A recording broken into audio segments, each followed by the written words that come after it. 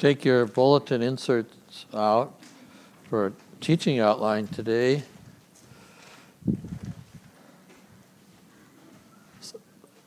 For some of you, it may look like a dissertation, but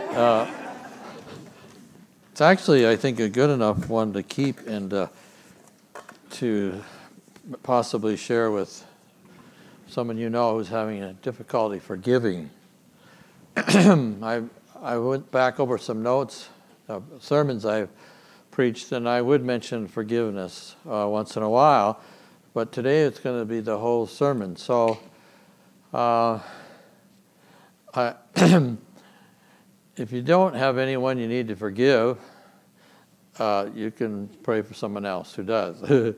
So I have a tenderness for those who are wounded recently in your life, and so it is possible to forgive too soon. I think I might have shared that before, because one reason we forgive is because we want the pain to stop. We'll do anything to stop the pain of the wounding or the injustice or whatever it is. So, and that, of course, it's not like making a mistake, but it doesn't have the same. When forgiveness comes, and when we're ready to be present to what happened to us, it's a much deeper kind of forgiveness, and has much more experiencing of God's grace in it. So I have a confession that I wrote this sermon to help me forgive some people I'm going to be with tonight.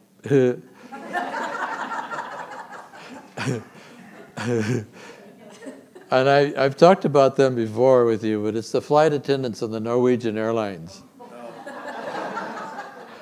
And I'm flying, my family, we're flying to Norway tonight, out of LAX, and so after I've talked about them a number of times with Judy, and the last time she said, "Joe, you need to get some prayer for healing." And I said, "Well, I've forgiven them." So if you haven't heard this, the flight attendants on Norwegian Airlines are not Norwegian. I mean, if you get on British Airways, they're going to be from England, and if you get on SIS, they're going to be Swedish. But so that was the first adjustment. But anyway, so I don't want to talk about them anymore, other than I have forgiven them. I think, and I've actually, it was like being served by robots, and so I may not do this time, but last year when I was going to Norway, I had fun seeing how many people I could get to smile. And it was easy until I got in the airlines. C.S. Lewis has a great quote. "Everyone thinks forgiveness is lovely." That's kind of British. That's such a lovely idea until we have something to forgive. And so another quote that I seemed to fit for this teaching today as a David Cassidy quote. The last thing he said before he died. Now, did you watch Partridge Family? Some of you. So his daughter shared this. The last thing my dad said to me was, I don't know if you heard this before, was, "So much time wasted." And that seemed to fit on forgiveness. Really, it is a waste of time, isn't it, when you think about unforgiveness? So hopefully I'll help you move through some of this journey today and maybe give you some new insights. The first scripture in your notes, it's "Be kind to each other, tender-hearted, graciously forgiving one another, just as God, through Christ, has graciously forgiven you." And you notice the one another passages in the Bible, one another, both Colossians and in Ephesians talks about forgiving one another. So when we're talking about there's a mutuality with forgiveness, it's like we receive it and give it. It's pretty hard to forgive if you've never received forgiveness. My knee is not doing so well, so I'm going to sit up here a little bit. And receiving forgiveness, of course, is the kind of love that we need. So being loved by Jesus and forgiving us is what we count on to help us forgive. I would certainly I don't know how I would forgive if I've never been forgiven. It's like a face of grace. Recently I've been focusing, who are the faces of grace in my life? Just close your eyes for a minute and just try that. Ask Jesus to help you to find a face of grace in your life. That would be a grace of love, a grace of God's, someone delighting in you, believing that you are special, a face of grace.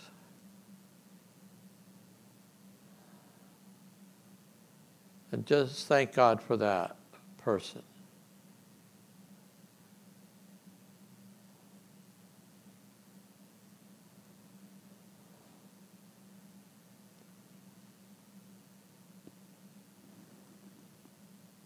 Amen. Anybody want to say out loud who the face of grace is for you? Christine. Hoodie and Tomas. Sean Wiseman. Who was it? Sean. Sean? Was it? Yeah. My father. Your father. Pastor Joe. Oh, thank you. Appreciate that. Okay, so those faces of grace enable us to forgive. I think my favorite forgiveness story in the Bible is Joseph, because he had a good name. But you remember the story of what his brothers threw him into? Well, they were pretty ticked off at him because his dad really liked him more than them, and I think they threw him in a well. Then Reuben went and found him, and then sold him. And then he had a lot of people to forgive. Potter's wife, lied about him, that he tried to rape her or whatever, come after her. And so he had a lot of forgiving to do, but mainly it was brothers. And so what was touching for me in that whole story of forgiveness for Joseph, when he gets his brothers back, and they're in another room, and he's thinking about, they haven't seen him yet. They don't even know he's like the Potiphar's right-hand man, the person. And he weeps. He's weeping. A lot of tears go with his healing, and I think, and so for me, tears are important. I think can be important, a part of grieving the loss, a part of preparing our hearts to forgive. So it's a way of relief. For me, tears are about releasing the pain. And so I've given some definitions of what forgiveness is in your notes, and I'll read them, some of them. Forgiveness is releasing or giving to God the job of judging the wrongdoing and letting God carry the weight of what has been done to you. Surrendering to God the right to get justice. You are not abandoning justice when you forgive. You're not saying, well, there's no justice here if I forgive, but we're giving God that, surrendering that God will make sure that justice is done. Now you might still think he's going to be too nice to them. But justice would be that somehow, in some way, God will say, this was so wrong what you did, and you need you need forgiveness. Forgiveness is turning the debt you are owed over to God's collection agency, canceling a debt. Have you ever forgiven a debt? Someone that owes you? It can be an interesting experience to see how God releases things for you, maybe when you forgive a debt.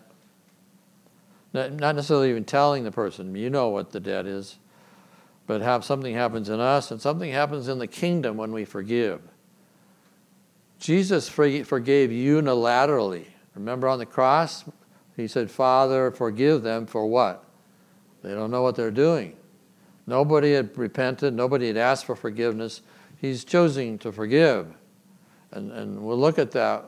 Forgiveness does not mean that we got to meet certain demands before we will forgive. Because there may be unilateral forgiveness like Jesus. This picture of Jesus on the cross, I laugh when I think about the story. It's a true story. When I first started pastoring in the White Mountains, there was a new believer that came in, and I was in my office, and he was really, really angry with his wife and had divorced her. And so I'm thinking, I'll use the story of Jesus. Well, let's meditate on, think about Jesus dying on the cross. And he didn't know anything about that. And I was thinking about things, saying, Father, forgive them. And so I said, look at Jesus. And how does Jesus feel towards your ex-wife? Because he would like to kill her. He was pretty angry. And he said, Jesus wants to kill her too. So I X'd that idea off as future interventions. Forgiving is letting go of my right to get even, to get revenge, to punish, letting go of resentments. And then this is really a good one. Releasing what happens next to God. Hamlet's father's ghost does not want Hamlet to seek revenge on Gertrude, so he tells him, leave her to heaven. In other words, release her to God by forgiving her. Place her in God's hands, and that's like leaving a person to heaven. So I'm going to do a little role play what it means to release someone to God. And so I need a couple of people to help me. And who do you think? I need God and somebody that I won't forgive. So who would you volunteer to be God? You don't have to say anything. You want to poke someone, you be God? Mom said Dan needs to do it. I'm getting even with you, bud. Okay, Danny, you got selected. I don't understand anything. No. And Brett, I want you would be the person.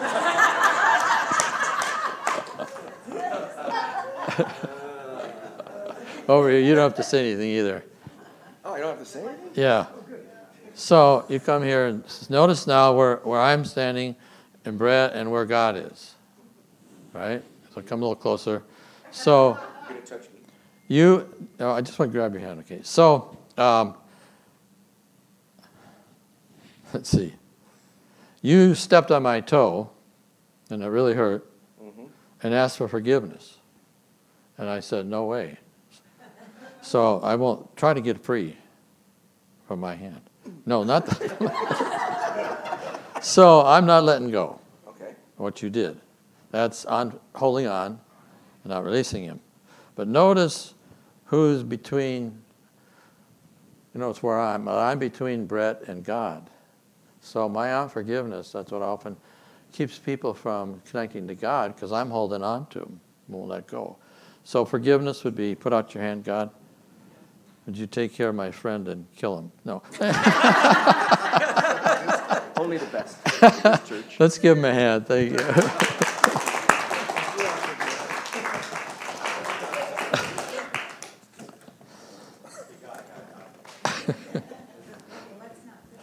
I've never said that, Brett, to God ever before in my life.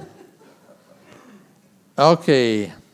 Then one last quote. Forgiveness is like the air in our lungs. There's only room for us to inhale the next lungful when we've breathed out the previous one. So it's like we can't inhale forgiveness until we've exhaled unforgiveness. When we insist on withholding forgiveness, we refuse to give the kiss of life that the other person may desperately need, from N.T. Wright. So the second point, what forgiveness is not. Forgiveness does not mean, these are some things I think that you'll say, yeah, that fits, I've thought about that. These are things that can keep us, get in the way of forgiving, because we have some misunderstanding or what forgiveness is or what forgiveness means. First one, forgiveness does not mean we will stop hurting. No, I suppose we might, but it's not guaranteed. We may still be living with the consequences of the wrongdoing. Especially it's when we go through certain kinds of suffering and being sinned against, there's huge consequences because of what has been done to us. Divorce, an affair, any kind of betrayal. and you think about the consequences of divorce, without judging who is right or wrong, every day with the children, you're seeing some consequences. And with an affair, that's one of the toughest things to forgive, and that betrayal, it just goes really deep. And being lied to, I think, it goes with betrayal. But in other words, there are consequences that I may experience a year from now for something that happened 2 years ago.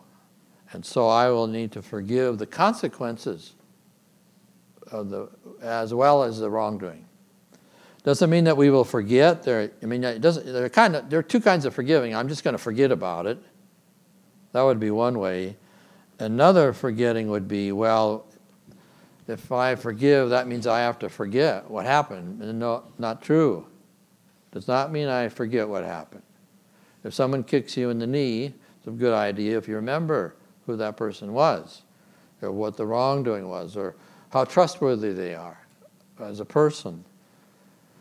God forgets our sins, but in some ways, we don't forget because of the importance of boundaries and other things. Does not mean that forgiveness and healing are the same thing. Forgiveness does not equal healing. So if someone backed his truck over your leg and smashed your leg up really bad, so you're on crutches, and someone came up to you and said, well, just forgive the truck driver and you'll be healed. Probably not. So you don't get automatic healing just because you forgive. Forgiveness does not mean you pretend that it didn't hurt, or that nothing happened, or saying it's not important. One way we survive suffering and pain and hurtful things is to pretend it didn't hurt.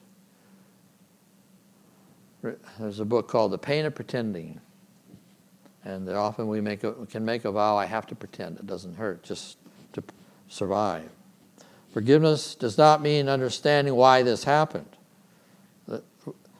or excusing the person's behavior. There is no excuse for what we're forgiving.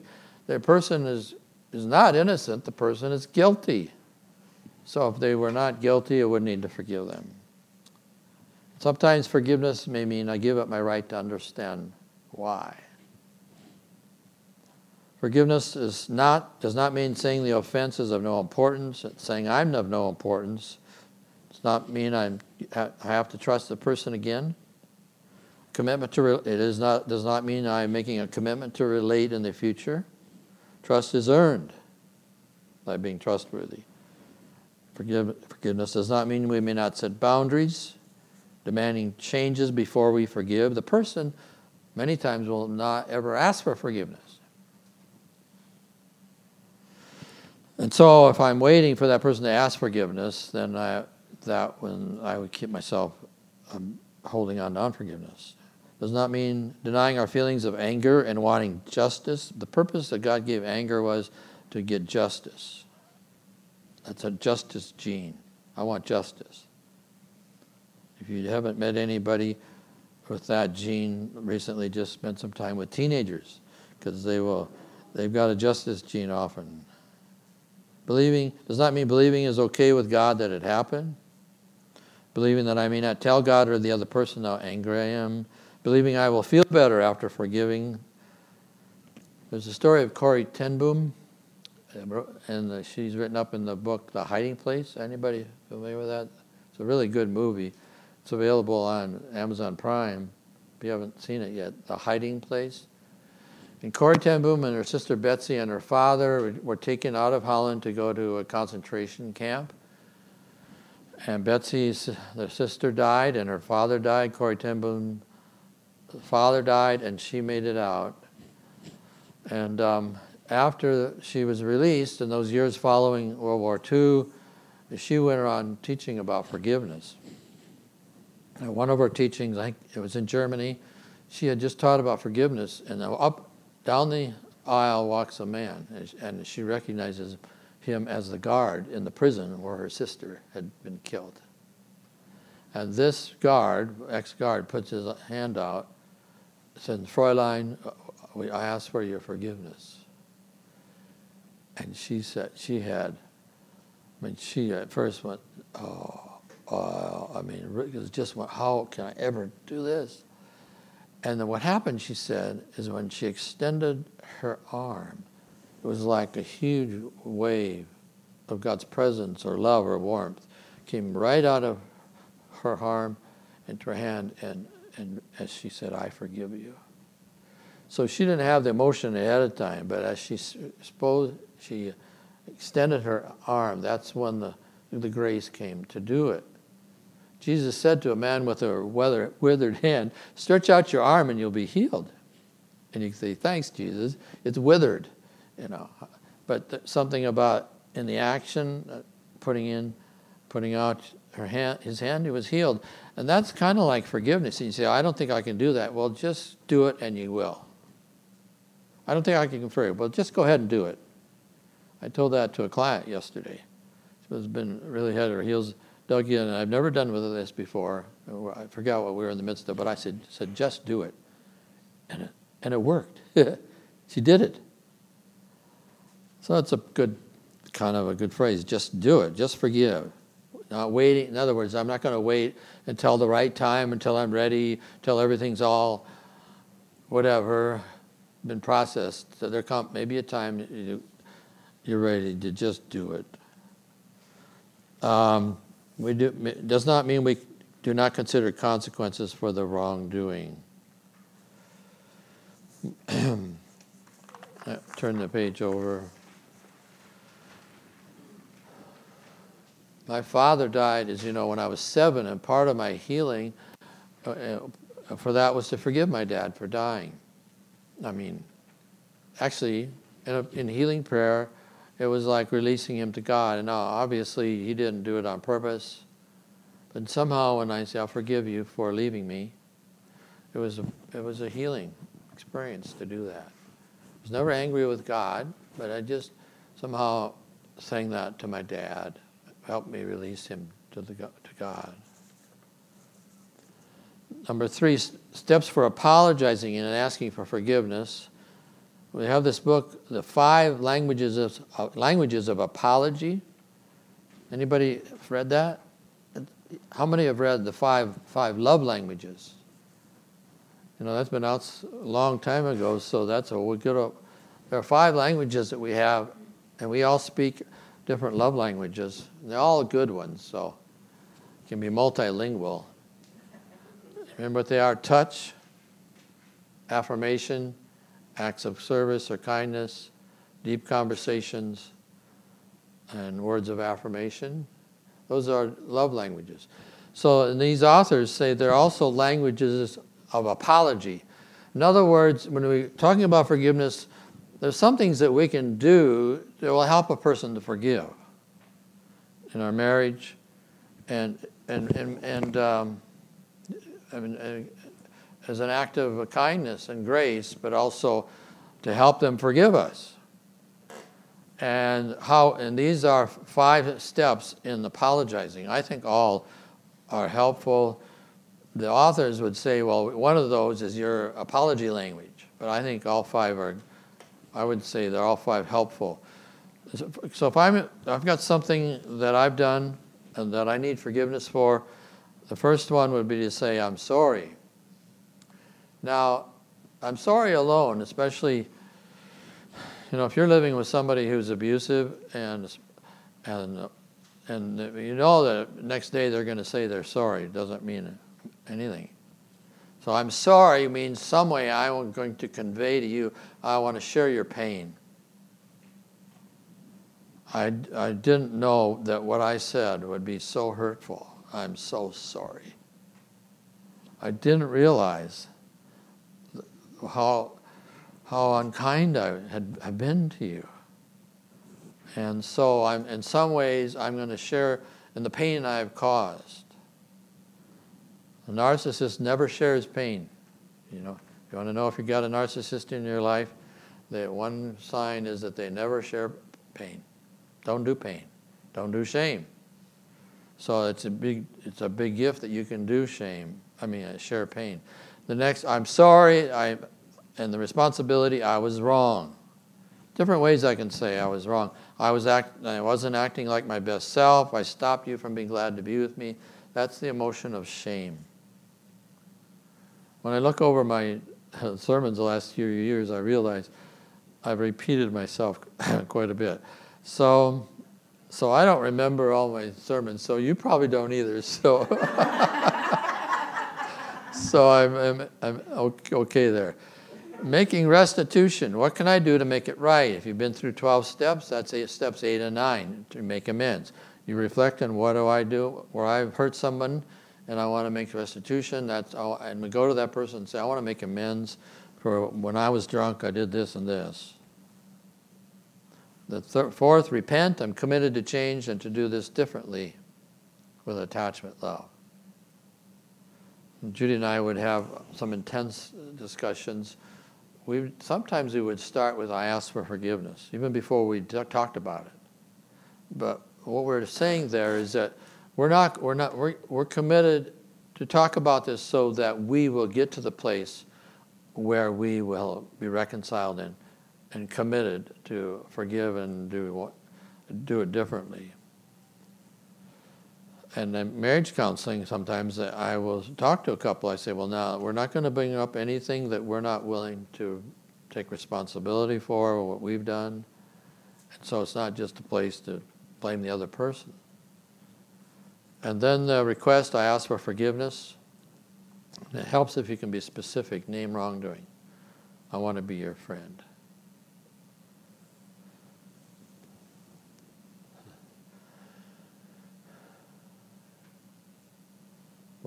How many of you heard your father ask for forgiveness? Would you raise your hand if your dad ever asked for forgiveness? 1, 2, 3, 4, 5. How many heard 6. How many heard your mother ask for forgiveness? More? And that's different than just saying, I'm sorry and I apologize. And if you may have taught this to your children. Okay, you got to go say you're sorry to your brother, apologize, and there's a step more we can say, and then ask for forgiveness. You hear the difference? Just saying I'm sorry, asking for forgiveness is a deeper experience.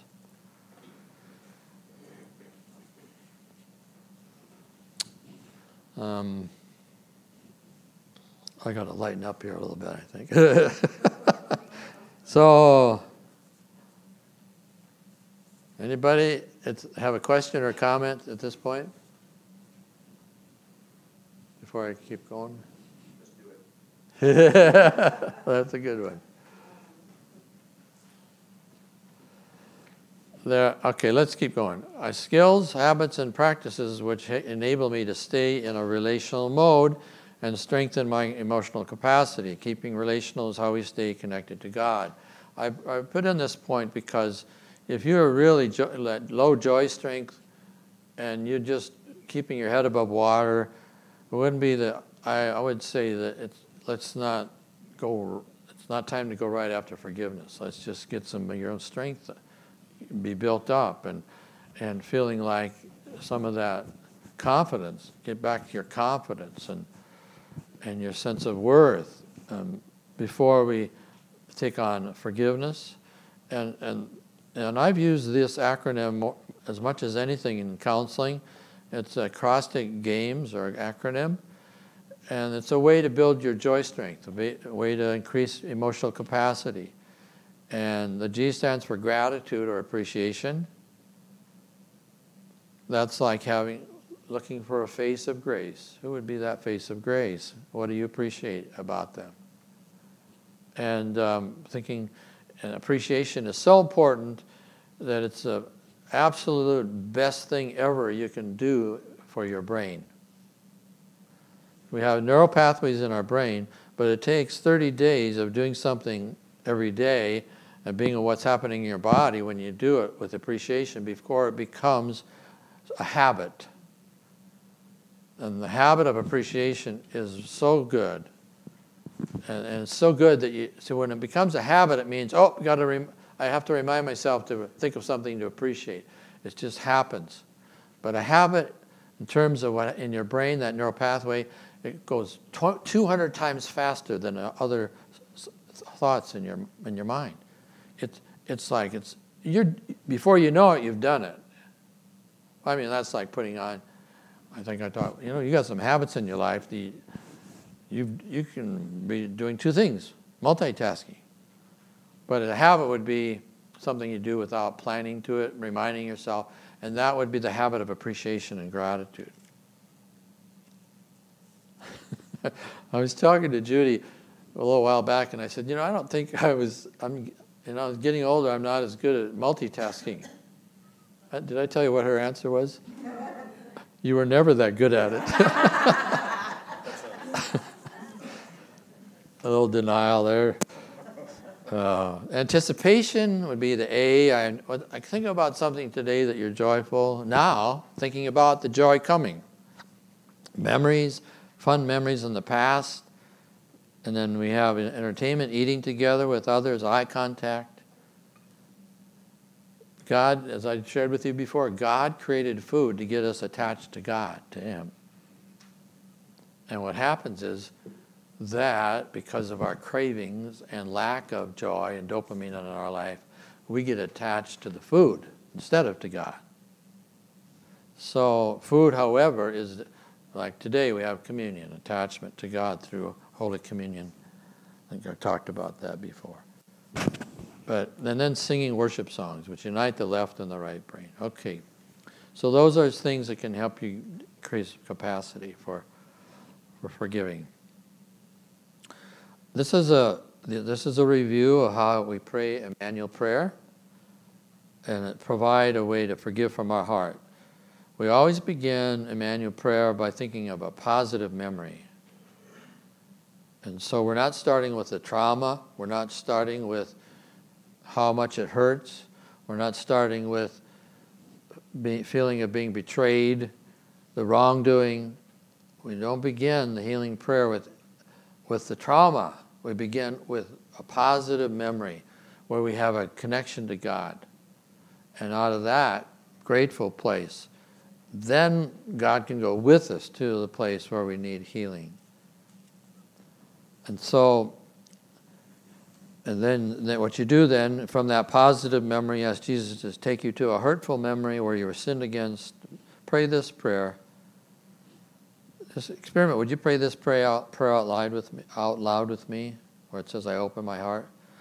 I open my heart to you, Jesus. Help me to notice where you are. That's a good ongoing prayer. Help me to notice where you are here today in this room. Where are you, Jesus? Well, He's here. Sometimes you just know He's here without seeing Him specifically, but you're present with Jesus. You can start talking to Him, even though you may not imagine Him. Then we explore, we talk to Jesus, tell Him what happened, how much it hurt.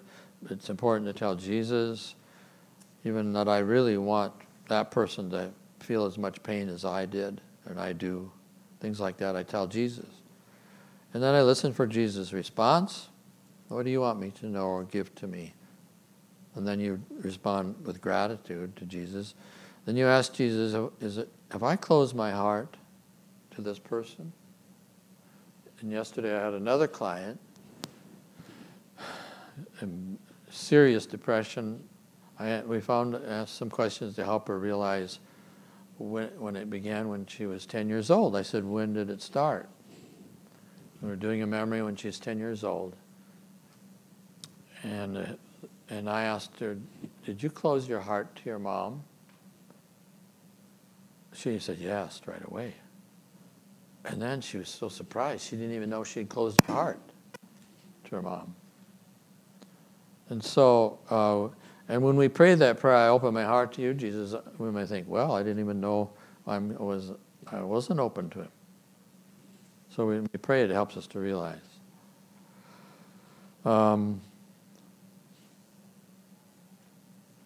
Where did I? Okay, there I am. Then we give the anger, so unforgiveness to Jesus. I do want to say one thing about unforgiveness. Unforgiveness gives permission to demonic spirits to have influence in our life.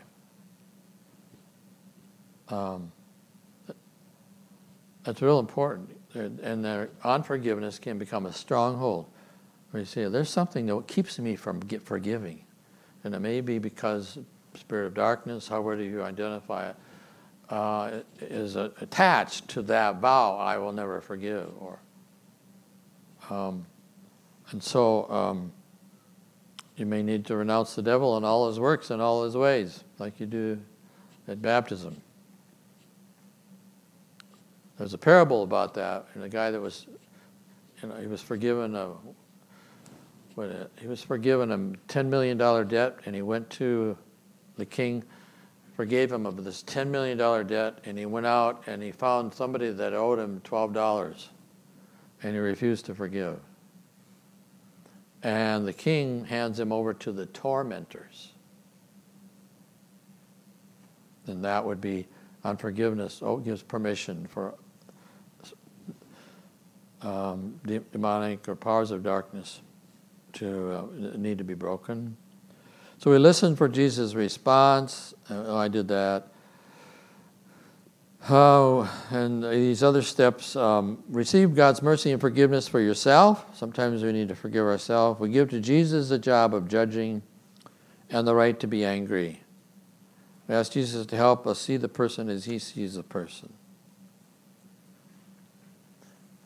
One of the reasons or things that help me, sometimes it's not unforgiveness. It's just that I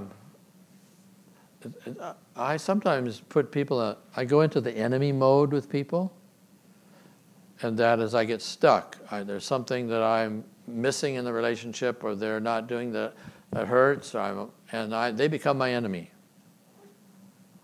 And so to get out of the enemy mode, I need to do like the acronym, have games, but actually just sometimes naming it helps. So if you want to find out who's in your enemy mode, and they post something on Facebook, and you don't want to click like, actually that's me. And this is not a big deal, but I miss this person in some ways that I think there's not been the closeness. I mean, and for different reasons. And so I see him moving close to other people. And that one's attachment pain, when you're losing something that you had before. And so just to name it, oh, Joe, you got him in the enemy mode. He's not your enemy. And it helped me turn my relational circuits on. So you can have somebody in the enemy mode, however, it might be more serious, where you need to forgive. But asking Jesus to help me see the person as he sees the person really is really good. And here, then finally, speak a blessing to the person. I bless you, whatever their name is, in Jesus' name, that you will know how much God loves you. Jesus said, bless those who persecute you. So blessing is probably one of the most fun things we get to do. And it's a habit I have, blessing people in different ways. When I speak blessings, of course I get to do the benediction, but blessing people who have hurt us, who are forgiving, is a really good step to really have closure and release them to God. Okay. Any questions or comments? Have any of you had difficulty forgiving yourself? That one's a tough one. I think some of that has to do with regrets. Maybe for me it would be shame. I've done something to stop them from being glad to be with me. But that would be, you could go this process with Jesus. Jesus, what keeps me from forgiving myself? And I need your help. Help me, Jesus, to forgive myself. And I don't want to be my judge. I just surrender to you, Jesus. Okay, I'm going to lead you through a little prayer. Let's pray. So, Holy Spirit, I thank you for the ways that you have shown me your love and Jesus' forgiveness, and so glad for the graces of the faces of grace in our life of these people who know us and love us and forgive us when we need forgiveness. I pray, Holy Spirit, you'd bring up someone today that I maybe, if I might, show me if there's anyone I have in the enemy mode in my life, that I'm stuck, I don't really want to listen to them or be with them, or I'm easily feeling critical or judging of them.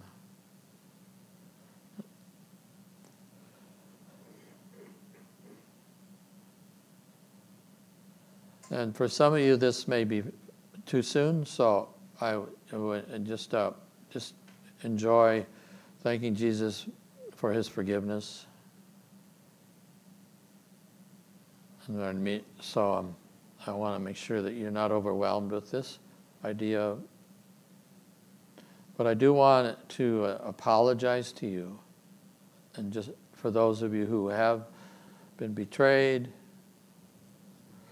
in any way, you have something happen in your life that person will never apologize. And I want to apologize on behalf of them and say, I am so sorry for what was done to you. And I apologize. And I want to just say it's not your fault. And I ask for forgiveness.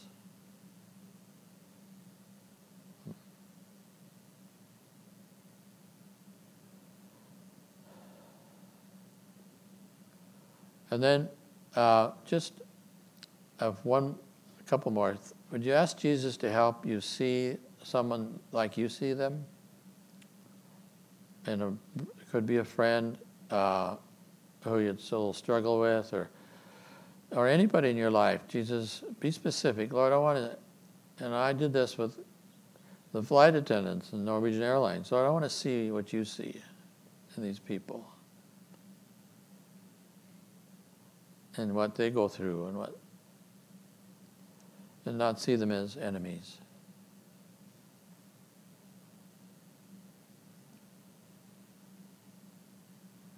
So if you have Jesus helping you see somebody, and even have Jesus helping you to see myself when I have trouble forgiving myself.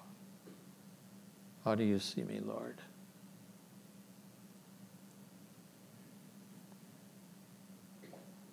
Help me to love myself and experience your grace.